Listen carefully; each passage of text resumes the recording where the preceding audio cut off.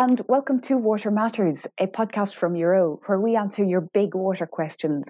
Where does it come from? Where does it go to? And what happens to it in between? I'm your host, Caroline, and today I'm with my colleague Bertrand Vallée, trained civil engineer who has a PhD in water treatment. Bertrand has been working with Euro for the past 6 years, where he's a policy officer. So, Bertrand, welcome. Hello, Caroline. Thanks for having me. So, Bertrand, let's get straight into it. Can you tell us what is wastewater exactly? So basically, there are three sources of wastewater. The first one is, of course, the one that comes from our homes and workplaces. So that goes down to the drains through the sinks and shower or when we flush toilets. The second source can come from industries, which is mixing the industrial wastewater to the domestic one in the sewer, and this needs a contract with the water operators, but this is possible, and it's not everywhere. And finally, we have the water that comes from our streets when it rains, the water that enters the drain. Then the wastewater is transported away from cities via a network of underground pipes and pumps. This is the sewer networks.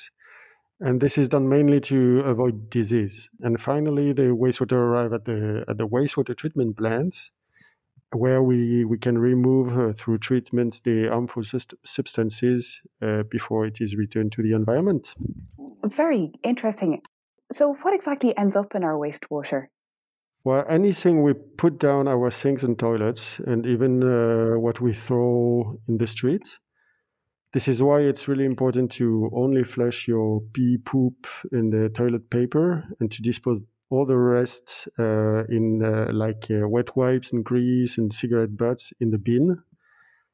Because when these enter the wastewater network, they can cause blockages for the big ones and eventually end up in the river because the wastewater treatment plant is not designed to remove all of them. These big items are the big things, but we also have smaller ones, like the organic pollution that comes from your pee and poop, and that can consume oxygen if it reaches the river, and then the oxygen is not available for fish anymore, and it can also promote the growth of algae. This is important to remove them. And we finally have the very, very small ones, the micropollutants like microplastics and chemicals like hormones.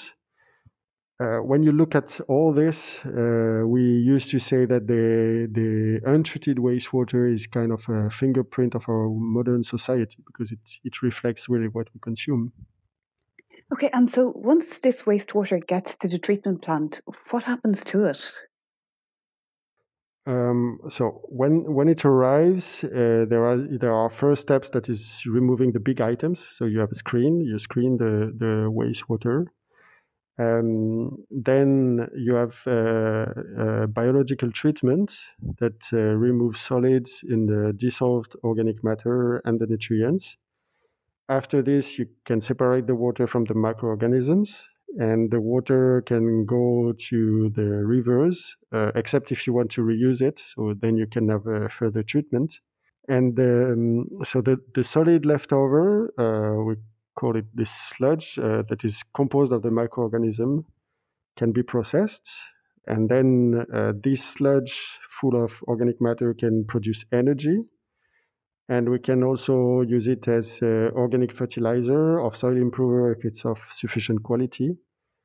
And alternatively, if it's not of sufficient quality, then we can extract also the nutrients and reuse them in the production of mineral fertilizers. So everything gets used and recycled. Like, that sounds really good for the environment.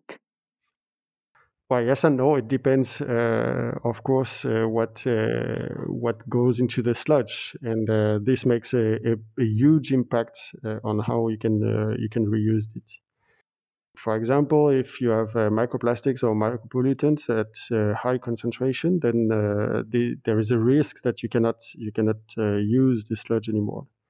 So this is why it's very important to only flush pee, poop, and toilet paper, and to dispose of the other wastes properly in the bin, like we said before. Because if there is too many pollutants in the sludge, it cannot be reused, and it's not only for the sludge. Don't forget that these pollutants can reach the environment and potentially enter in our drinking water sources too. So everything is connected in that sense. So what you're saying is the less we put into our sewers, the more we can get out of them. Yes, consumer and water services users like you and me, we have a very powerful role to play in improving our environment. The fewer pollutants in the wastewater, the more wastewater operators can do with the sludge, and the better this is for the environment. So the message is reducing the amount of pollutant that you can end up in the water cycle benefit to everyone. We can make conscious choices by disposing our waste correctly that benefit everyone. It also helps to keep the water services affordable because getting and keeping our water clean is costly. It costs a lot of money. And the more you treat, the more energy you need, and these costs are reflected in our water bills. Okay, that's very clear, and it's good to know that everything is connected. Like it truly is a very circular process. And so, the water that comes from my home goes into a sewer in the street or under the street, and this mixes together with rainwater, and all of this goes to the wastewater treatment plant. Is that right?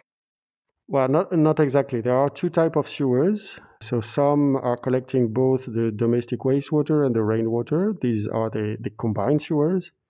Another type of sewer that is collecting the domestic wastewater in one pipe and the rainwater on another pipe.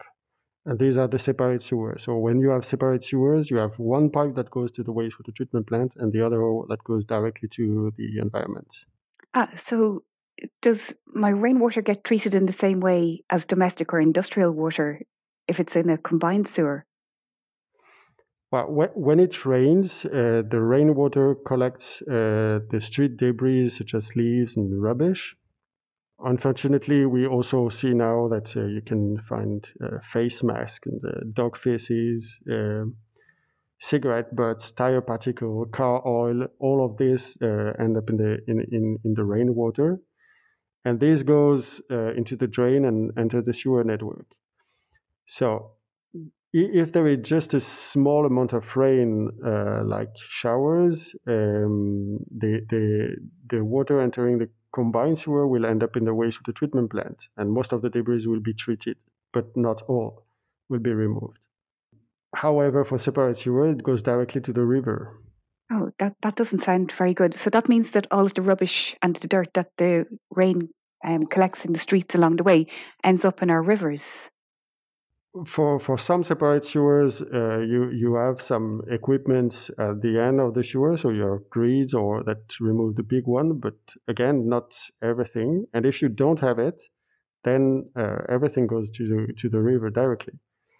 For combined sewer, when there is a storm and you have a lot of rain and the sewer system is full, they are designed to spill out untreated wastewater at certain specific points into the environment. So this is done to avoid flooding upstream. So to have the water that goes back to your homes. So it's very important to have this. But of course, the water is not clean. However, generally, we catch what we call the first flush. So the first flush is the first water that have cleaned the streets, and then this one goes to the wastewater treatment plant. So the one that is overflowed is diluted and it's less harmful for the environment, but you still have pollutant that goes to the environment. Okay. This is not very good for the environment, of course, and we know this water is not clean, but this was the way we built sewers in the past, and now we are currently design and upgrade our sewers to avoid them spilling out too frequently and to retain the maximum of pollution possible before it reaches the environment.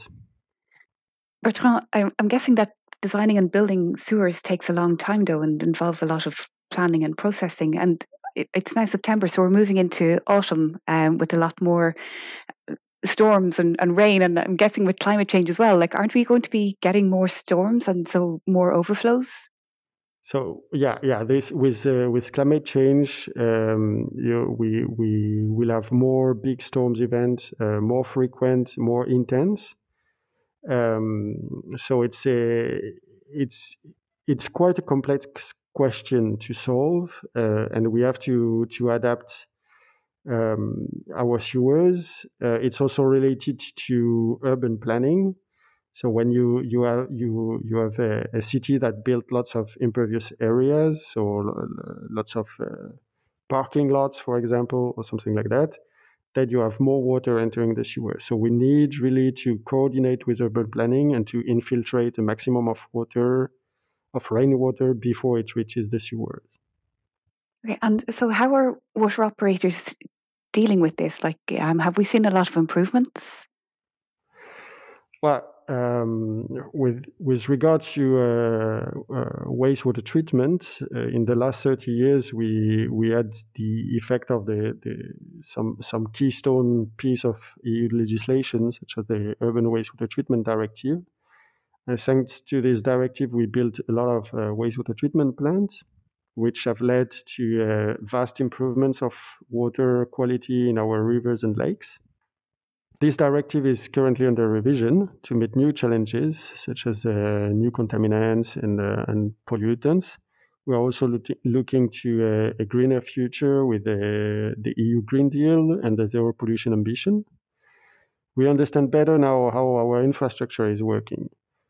So, as Euro, we favor preventing measures and control at source, so to avoid the pollutant to ending up in our environment. And this starts with a strong chemical legislation. So we certainly want to avoid using harmful substances for the production of products we are using. And if we avoid this, then they are not ending up in the sewers. But when this is not possible, so for certain chemicals it's not possible, we can of course upgrade some wastewater treatment plants to better cope with additional pollutants.